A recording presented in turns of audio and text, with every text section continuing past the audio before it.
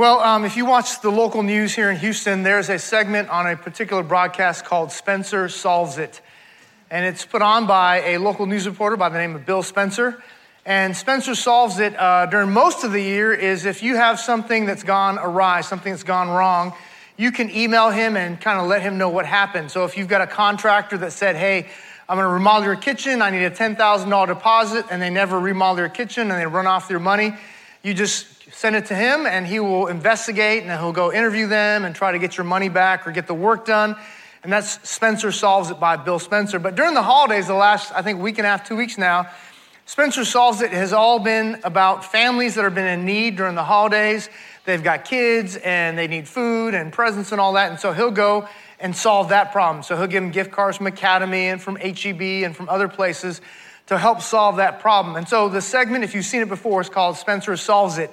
You know, whether it's with a business or a restaurant or something that you've had some issues with, or if you have a need, you can contact him, you can nominate families, and Spencer will solve it. But as I watched that the other day, and this very heartwarming story, and especially good because most of the news out of Houston has lately been about rising COVID cases and homicides and all those things. It's very heartwarming to see families that are in need that are helped by Bill Spencer. But here's the issue. For the dozens of families that they've helped over the last 2 weeks or so, there are still hundreds of families that have a need.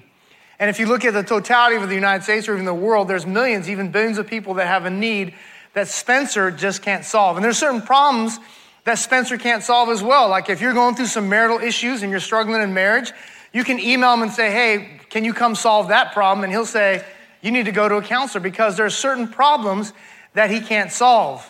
If you've got a financial crisis or you've got some decisions to make, there's problems like that he can't solve as well. And on top of that, our greatest problem as people of being reconciled to a holy God, a God who loves us, and yet we're separated from him because of our sin, obviously Spencer cannot solve that as well. And the myriad of problems that we've had and the difficult challenges in 2020, many of those issues Spencer can't solve either. But today we're gonna look at, from Isaiah chapter 9, the one who can solve these problems both now but also into eternity. So if you have your Bibles, look at Isaiah chapter 9. We're gonna look at verses 3 through 5 on Christmas Eve at 2 p.m. and 4 p.m. We'll look at verses 1 and 2 because traditionally people preach from Isaiah 9, 6 and 7 during the Christmas or the Advent season. But I wanna touch on verses 3 through 5 today and verses 1 and 2 on Christmas Eve to give you the context. Why is Christmas so special? Why do we celebrate the birth of Christ? And it has to do because Jesus came to solve problems. And he came based on a promise. So the message is entitled, The Promises of the Promised Messiah. Look at verse 3, Isaiah 9:3. Isaiah 9:3.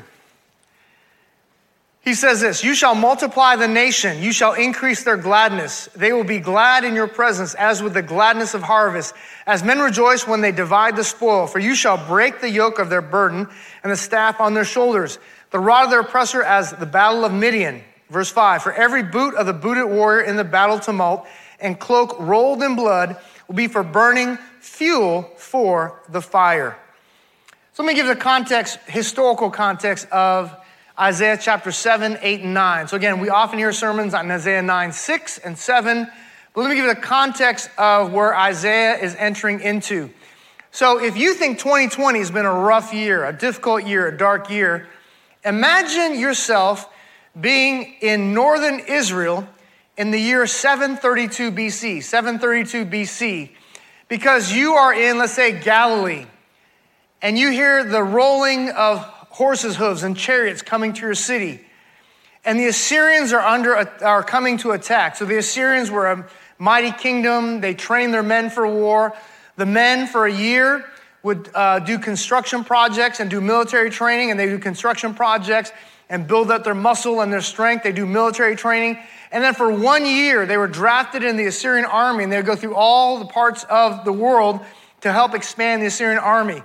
They were ruthless. They were violent.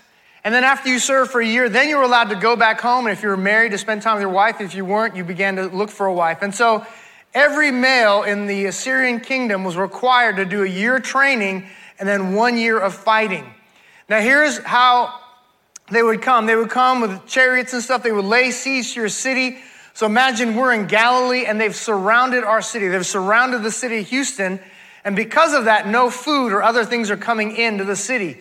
So for days, perhaps even weeks, you have not eaten at all. So if you think going to H-E-B or Kroger's and seeing a shortage of toilet paper and canned foods is bad, imagine having all your food wiped out because the city is under siege. And as you're there looking out your window of your home, you see these Assyrian armies surrounding your city, and on poles, they have the heads, the human heads of other people they've conquered. They're also impaling. They would imagine a giant skewer. They would impale their enemies as well and string them up. And so you would look out your window and be surrounded by a scene of impaled people and heads to cause fear in you.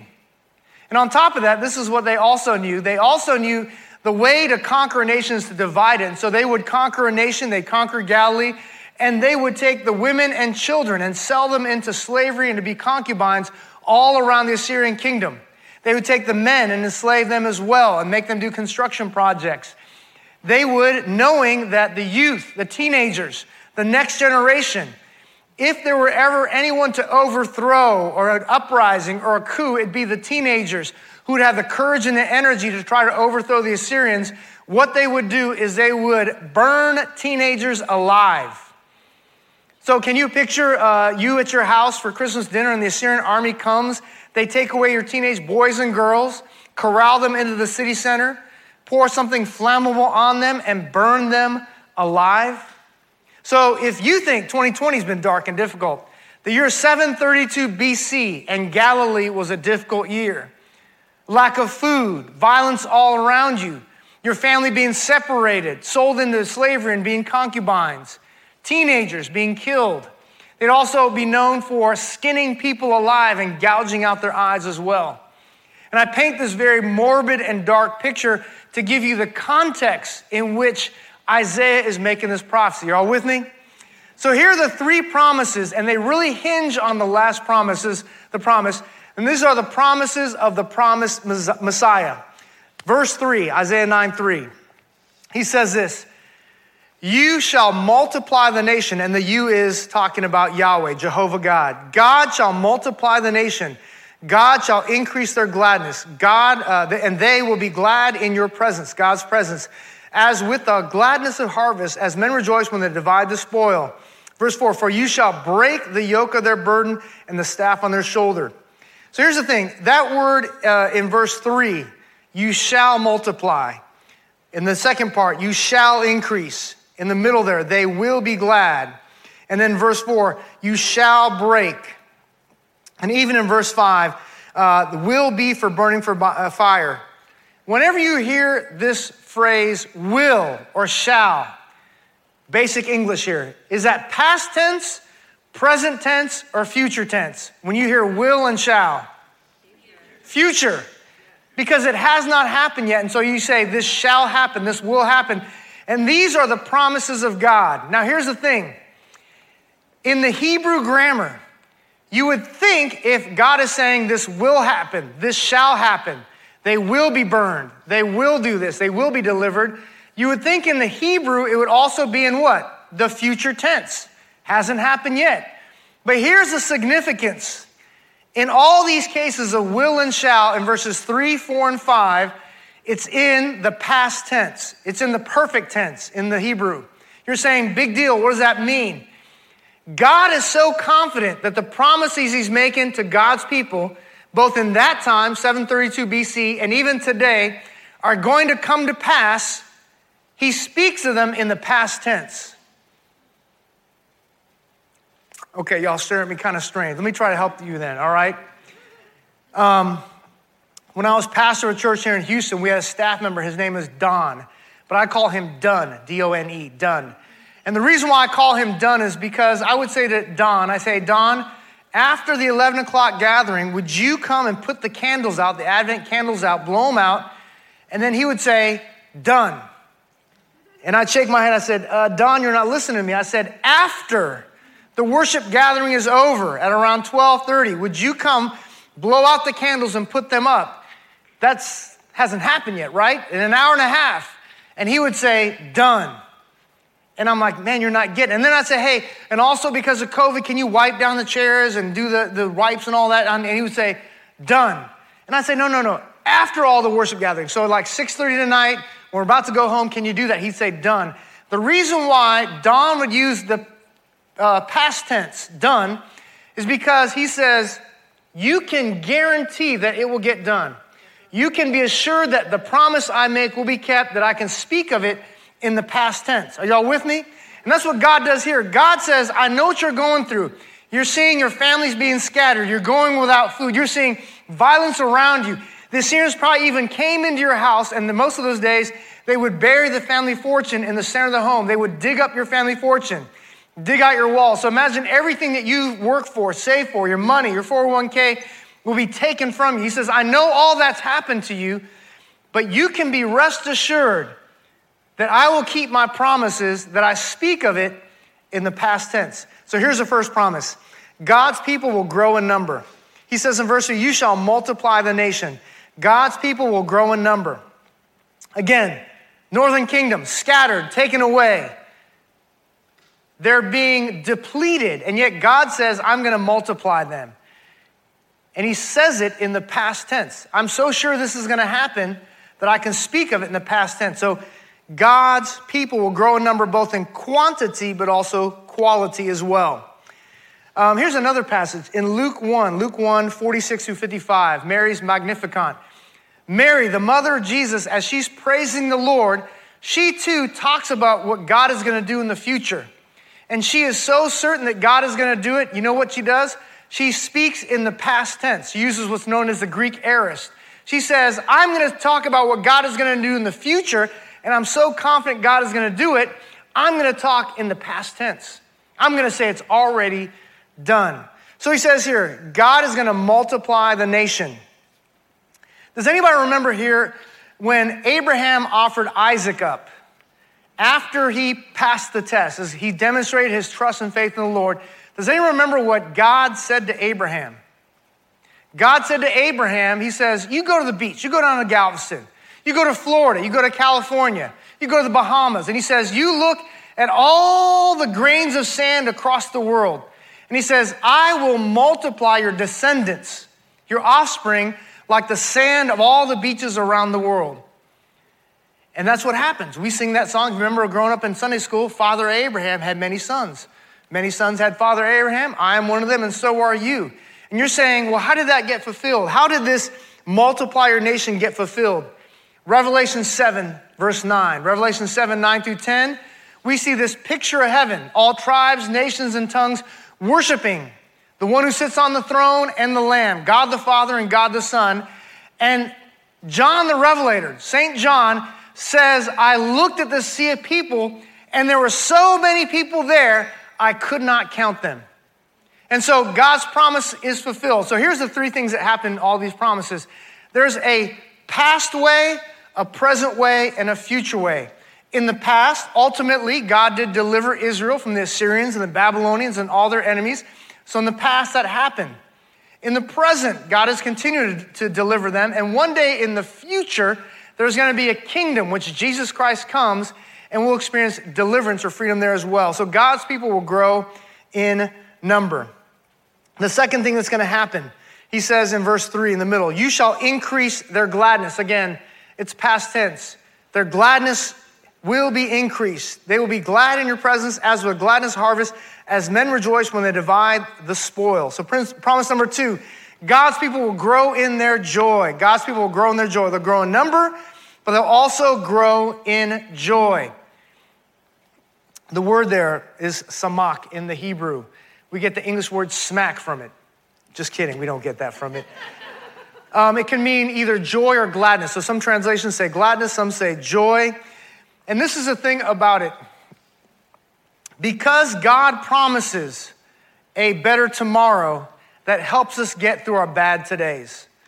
God's promise of a better tomorrow helps us get through, gets us the ability to get through our bad todays.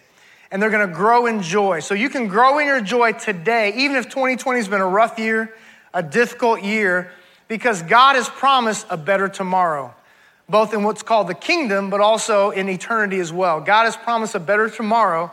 And so because of that, he says in verse 3 there at the end, he says, it's like a farmer who's been working and waiting, then he has a harvest. He says he's glad at the harvest. Or like the soldier who fights and he wins a war, now he gets to divide some of the spoils. He says, as men rejoice when they divide the spoil, all the things that you were waiting on in the future have now come to pass and will come to pass. So even though it has not happened yet, you can rejoice right now. Y'all aren't getting it. All right. So yesterday, my daughter and I went on a father-daughter date. So in San Antonio, where she goes to college, she said there's only one ramen shop. It's not very good, and they charge way too much. It's $20 a bowl. So she said, Dad, take me to a place in Houston that charges $10 a bowl, half the price, and that's twice as good. And so we went on a father-daughter date. And how many of y'all know the weather, what it was like yesterday around 11:30? You remember the weather at 11:30 yesterday? Dark, rainy, raining cats and dogs. And here's the thing, I made a promise to my daughter, so I said I'm gonna keep the promise even though it's dangerous. And so we got on the road and went to our favorite little ramen shop. And here's the thing, I'm driving, my windshield wipers are going like 90 miles an hour. It's raining cats and dogs, it's dark, there's thunder and lightning. There's flooding around localized areas. And I'm sitting there going, I wonder if I really should have done this. I feel discouraged. I feel like, man, am I gonna make it? But this is what kept me going. The future. Because I knew I'd be sitting in a ramen shop, eating a nice warm bowl, hot bowl of delicious, spicy pollo chicken ramen. And I could already taste it and I could feel the broth going inside and warming me from the inside. So even though it was cold on the outside, even though it was stormy on the outside, what kept me going was that future warmth on the inside. And that's what he says here. God's people will grow in their joy. They'll grow in their joy or their gladness. Paul says it this way. Philippians is called the epistle of joy, the letter of joy. Philippians 1:18 through 19. Paul says, you know what? Even though I've been in prison for 4 years, I've been jailed for 4 years.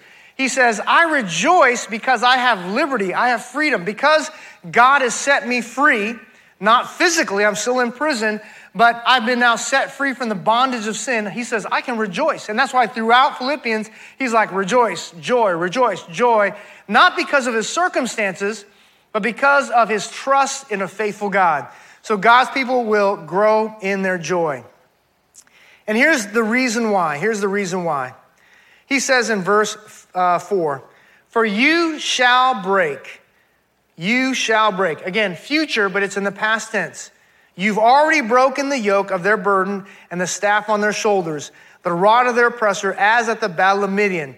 For every boot of the booted warrior in the battle tumult and cloak rolled in blood will be for burning, fuel for the fire. So again, he speaks in the future. And here's the third promise, because God's people will be set free.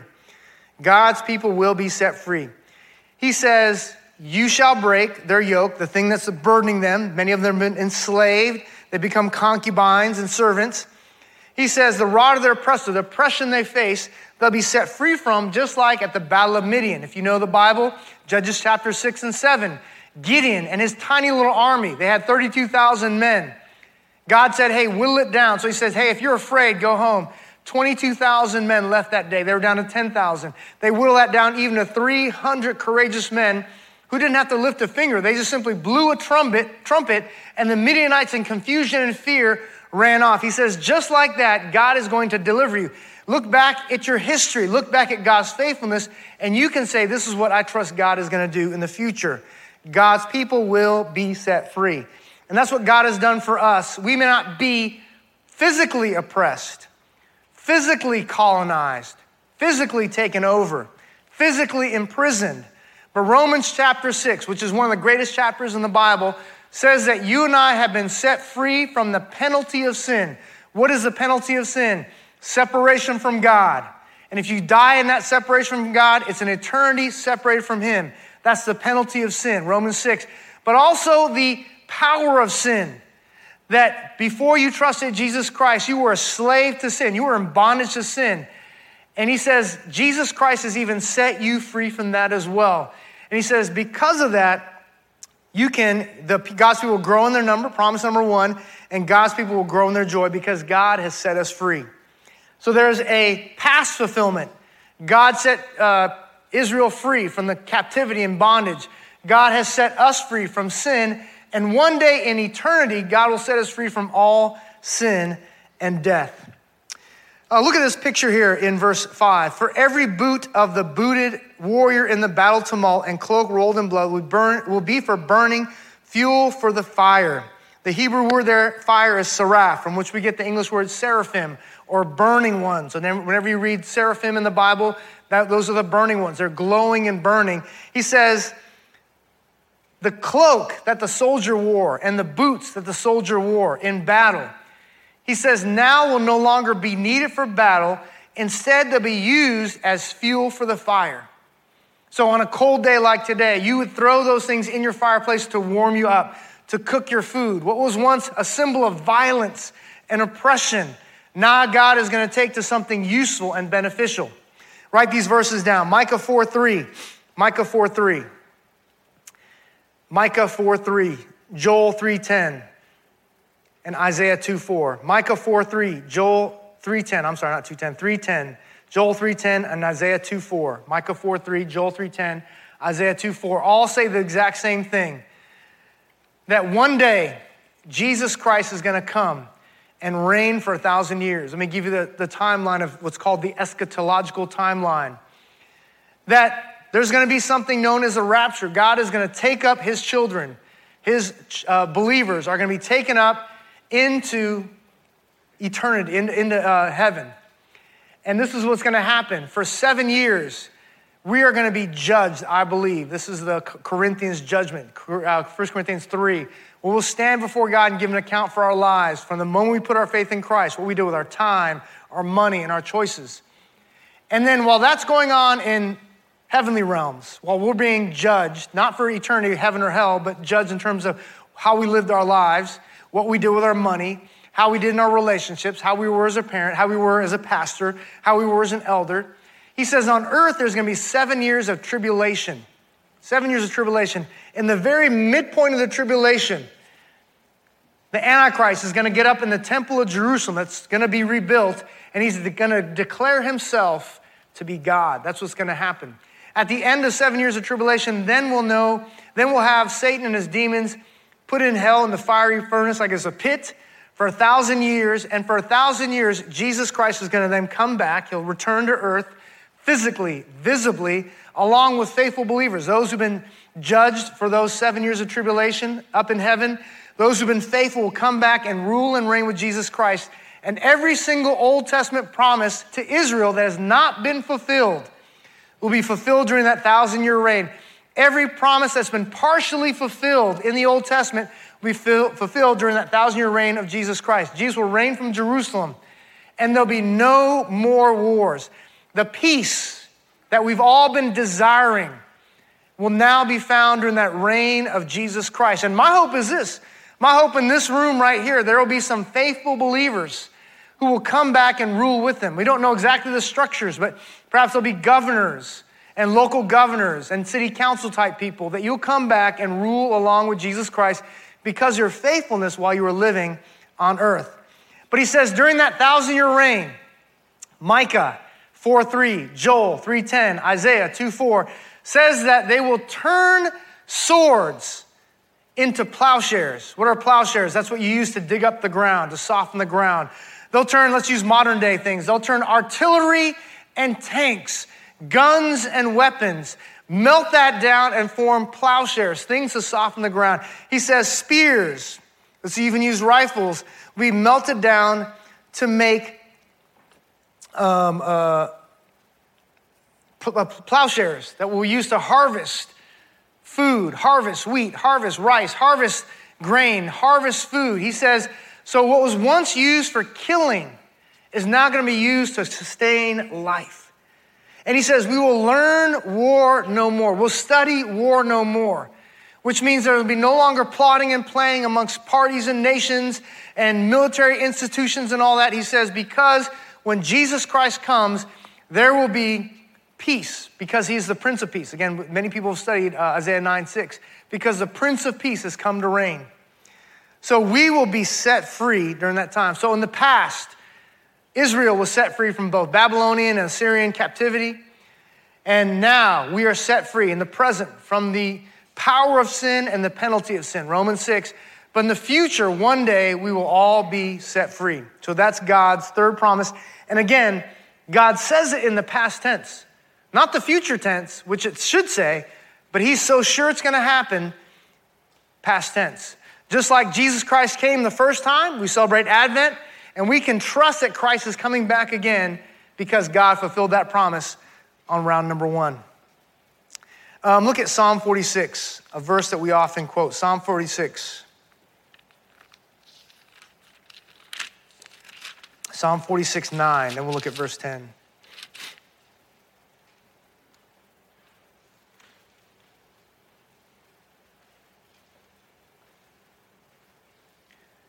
Psalm 46:9 says this, he makes wars to cease to the end of the earth. He breaks a bow and cuts the spear in two. He burns the chariots with fire. Verse 10, the verse that we quote, be still or cease striving and know that I am God. I will be exalted among the nations. I will be exalted in the earth. The Lord of hosts is with us. The God of Jacob is our stronghold. So again, we quote Psalm 46:10, the A part, be still, know that I'm God. But the context of it is one day wars will cease. One day there'll be peace throughout our world because the Prince of Peace is ruling and reigning. And you can tap into that now by trusting this God who says, hey, I want to be your stronghold. I want to be your security. So write this down again. The promise, God's promise of a better tomorrow can get us through our bad todays. Let me give you 3 application notes and then I'll sit down.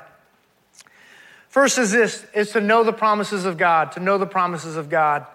The reason why we study the Word of God and know the Word of God and hear it and listen to podcasts is so that we can know what God's Word says regarding His promises. And what you will find in God's Word is this, make sure the promises are made, number one, either to all of God's people, to Israel and the church, or is it to Israel only, or is it to the church only? So make sure that the context is correct. Second is this, ask yourself, is this a conditional promise of God or unconditional promise of God? So again, context and conditional. Is the context for the church or all of God's people, both the church and Israel? And secondly, is this a conditional promise or an unconditional promise? And what you'll find in the Bible is there are some unconditional promises where God says, just for my name's sake, I'm going to do it because I'm God. But he will also say in other parts, there's a condition that if you do this to demonstrate your faith or trust in me, then after I see you doing that, after I see you obeying me, then I'll fulfill my part. I'll do my deal. Right? He says in Philippians 4, 6, and 7, be anxious for nothing, but with prayer and supplication, with thanksgiving, make your request known to God. And he says, what happens after that? And if you do those things, the peace of God, which surpasses all understanding, will guard your hearts and minds. So for many of us going through anxiety with the economy or what's going on in our world today, and we're feeling anxious, and you say, God, give me peace. You promised peace. Your peace will guard my heart and mind. I want that peace now. God says, look at the A section. There's a condition to it. Pray, make your request known to God with thanksgiving. Look back at your track record with God and say, God, these are the ways that you've been faithful to me even when I was anxious. And what you will find is that then God's peace will guard your heart and mind. That word guard is like a sentry, like the Fort Knox, like the guards around Fort Knox. God's peace will guard your hearts and minds. So the first thing is this, know the promise of God. John 3:16. God so loved the world that whosoever believeth in him, belief shall not perish, but will have everlasting life. So he says, the condition is you put your faith in Jesus Christ alone. Outcome is you're not going to perish and you will have everlasting or eternal life. So know the promises of God, the context and the conditions. Number 2, if you're not a Christian today and you're not sure you're a Christian, put your faith in Christ today. The promised Messiah, Jesus Christ, with all his promises has come. Third application is this, is that if you and I are kingdom kids, kingdom citizens, children of God, we should reflect our Father. And if our Father is a promise-keeping God, then what should we be? Promise keepers. Promise keepers. We should be like my old staff member, Don, where when someone asks us to do something, hey, can you come and help me move? Hey, you know what? we are so sure that we're going to keep that promise that we can talk of it in the past tense. Done. Already, right? And you're like, done already? Like, that's all past tense, right? That you can say, you know what? You can bank on it. I'm going to fulfill my promises because I'm a child of God. Now, here's the thing. Is there anyone in here who has ever, like Joel Davis, fulfilled 100% of your promises? You've never flaked on a promise. Anybody in here like Joel never flaked on a promise? None of us are that way, and Joel hasn't either. All of us break promises. And so because we walk in light of God as his children, if we break a promise, if we do not follow through on a promise, we should be the first ones to say, hey, I confess it to you, forgive me. I said I was gonna show up to help you move, I didn't show up. I said I was gonna come at 10 o'clock to do this, didn't show up. I told you I was gonna take you out to eat. If you did this, sorry, I didn't do it. I flaked on you, forgive me. So we should be the ones to ask forgiveness. The last thing is this, is again, Jesus Christ, the promised Messiah, with all the promises tied to him, came because God loves us. And that's what we celebrate on this last Sunday of Advent. Reminder, we have Christmas Eve service this Christmas Eve at 2 and 4 on Thursday. Welcome you to that. Jesus Christ came because God loved us. God is a promise-keeping God because he loves us. He loves us. He's our Father and we're his children. So my challenge to you all as I close is this. In the midst of the busyness of the season, trying to get all these projects done at work, trying to get all the right gifts, Christmas parties, and sending that last email out, in the midst of the busyness of this season, my daughter and I, not this Saturday, yesterday, but last Saturday, we were at Memorial City Mall. We were trying to get some stuff there. We could not find a parking space. We were driving around the parking lot for like 45 minutes or 30 minutes. Finally, my daughter said, Dad, let's just go somewhere else. It was that bad. So in the midst of rushing, trying to find the right gifts, in the midst of Christmas parties, Christmas dinners, don't miss Christ. Don't miss Christ. And that's so easy to do. That in the hustle and bustle of life and work and school and finals that we miss Jesus Christ.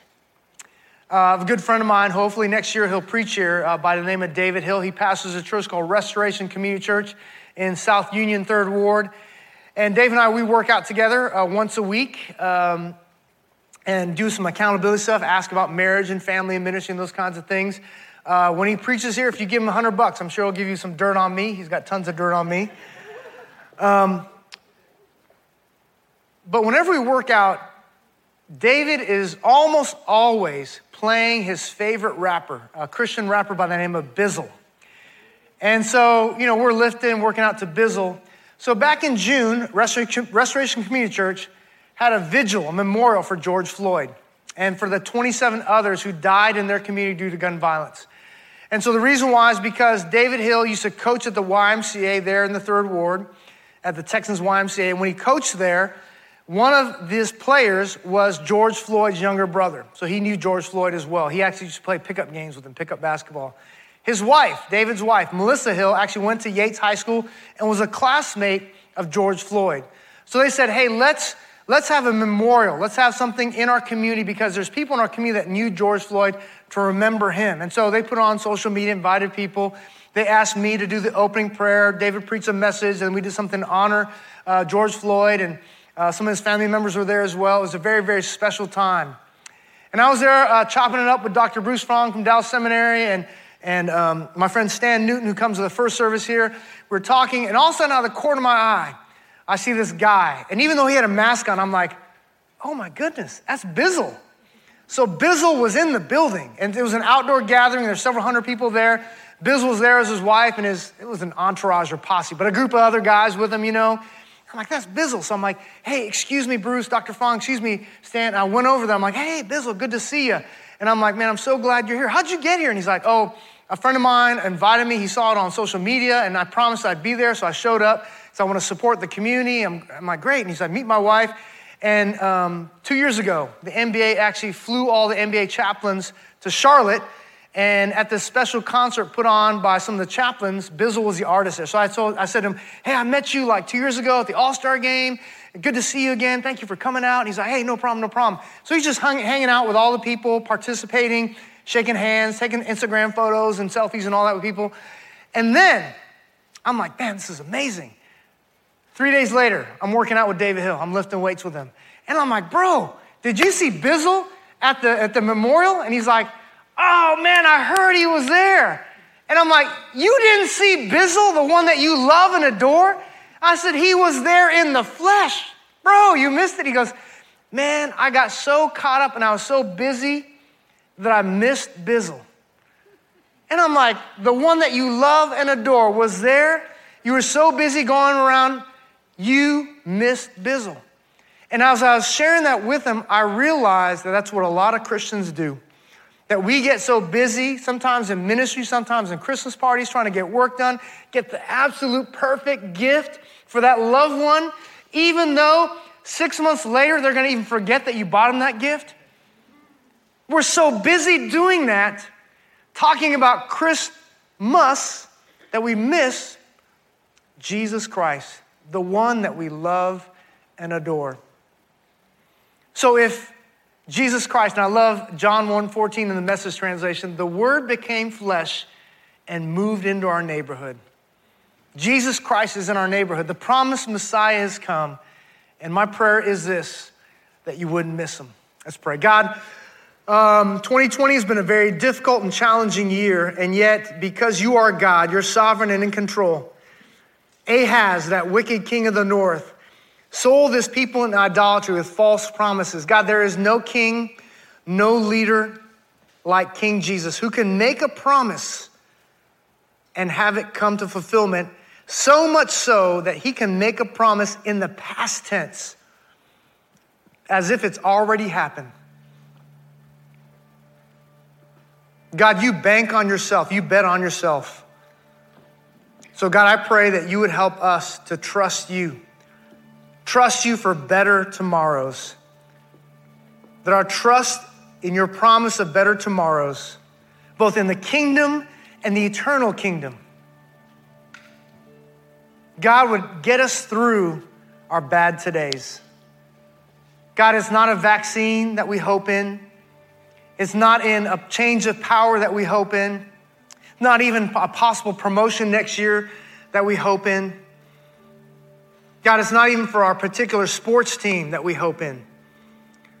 But God, ultimately, our hope is in you, the promise keeper, the way maker.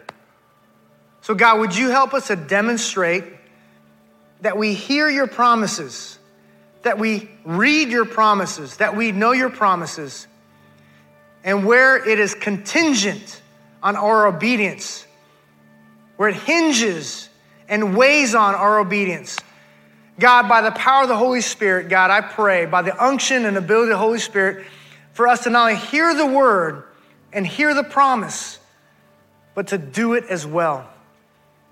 God, if we're anxious today, if we're nervous today, if we're worried today, that we would pray to you and make our requests, our supplications known to you with thanksgiving, that we would go back and look at your faithful track record, how you provided when we didn't know how we were going to make ends meet. God, when we were sick and in our sick bed and you healed us. God, when we had that wayward child and you restored him. God, when we had a need for salvation and forgiveness of sin, and out of your goodness and grace and your love for us, you met that need in your Son, Jesus Christ. And God, I pray again that in the midst of the busyness of this season, God, we know that there are gifts that we buy this week, that a year from now, as we get ready for Christmas 2021, our kids, our parents, our loved ones are gonna either end up in the trash or completely forget about. So help us not in this season to miss the ultimate gift, Jesus Christ. God, I do pray for anyone here today who's yet to put their faith in Jesus Christ, that today would be the day that they place their faith simply in Jesus Christ alone for their salvation. And God, help us as your children, if we've put our faith in Christ, to be faithful in following through with our promises. God, all of us in here should be like Don, to say, if you ask me to do it, if I've committed to do it, done. To the kids in this room, to the children, the teenagers in the room, when their parents say, hey, will you clean your room? They can say, done. Amen? When parents make commitments to their kids, when employees make commitments to their boss, when community group members make commitments to one another, they can say, done. Bank on it.